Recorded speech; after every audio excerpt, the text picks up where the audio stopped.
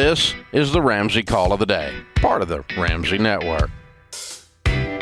Joining me today is Ramsey personality Ken Coleman. Tristan is with us in Davenport, Iowa. Hi, Tristan. How are you? Better than I should be. Good. How about you? Better than I should be. What's up? Well, long story short, I'm supposed to be moving to the apartments up near the Moline, Western Illinois University facility for engineering. And, I'm not going to have an income while I'm there, and they want triple the rental income or a upfront payment. Fine by me. Can't do a student loan, so thank goodness for that. And my family and I are having a little dispute about this. I'm thinking a gap year to save up as much money as I can and chunk it out like would be best in my head. And they're going, let's refinance the home and pay for it that way. What would you recommend here? Wow. A different apartment? I have to go to an apartment. There's no dorms up there, and it's 100 miles from the nearest campus. No, a different one. Okay, so Western Illinois University has an engineering campus, and the engineering campus does not have dorms. I got that.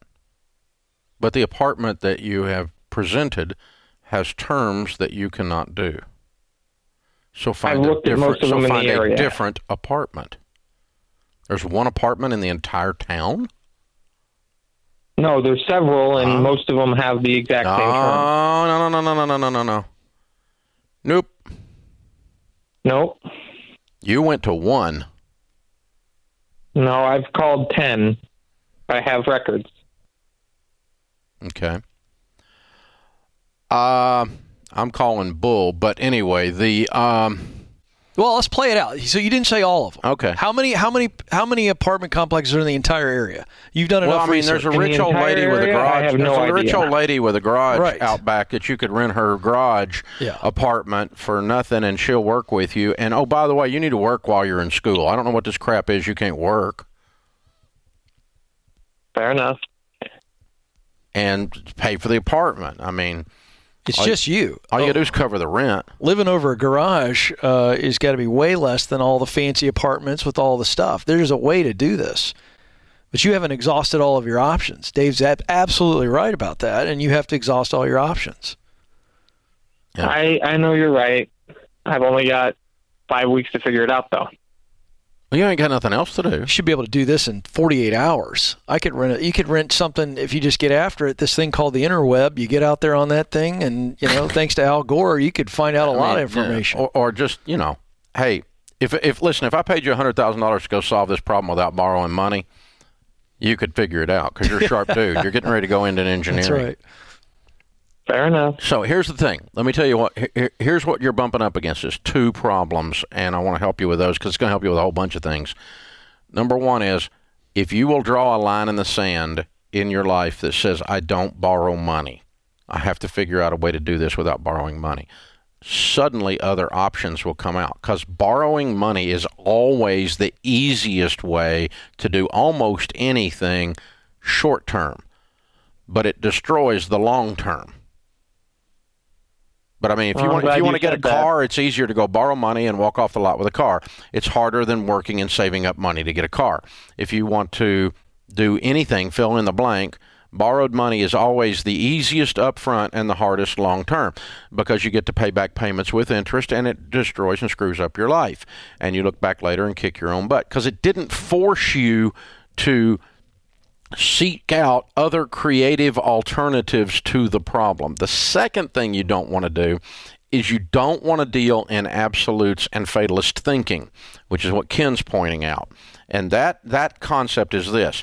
When making decisions, if the only options on the table are dumb ones, you need more options. Mm-hmm. Not start rationalizing and declaring in your mind, well, this is in freaking nowhere near nothing, and there's only 10 apartments, and I called all 10 of them, and so that's it. Case closed. I'm screwed. And so now I have to decide which stupid thing I'm going to do of the two stupid options.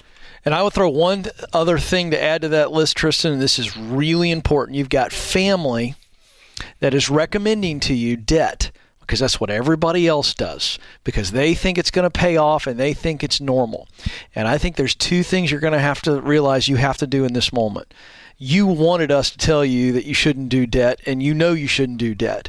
So you're going to have to deal with either disappointing your family or resenting your family. Or finding a whole different way of doing it and them not understanding, and that's okay. That's what I'm saying. He has to disappoint them. Well, it's not like he No. What I'm talking shot the next door neighbor or something. No. I'm talking about the pressure he's feeling. Yeah, he just went and got an apartment. That's all he did. Yeah, when family puts pressure on us, here's what we have to do. We do what's right. And when what's right may disappoint them, and I don't mean that. Or they don't, or confuse them. Yeah, I'm just getting, the point I'm making is you will resent them if you do something that you know is wrong. Exactly. And so I always want to choose disappointing somebody versus resenting them. You know why? I think you've got. I think you're obviously bright because you don't get into engineering school if you're stupid. Okay, and you've got an incredibly bright future, and a gap year is not necessary. I mean, figure out a way to find some place to live. Get somebody else that's got an apartment already that's a 2-bedroom and become their roommate. I don't know what it is.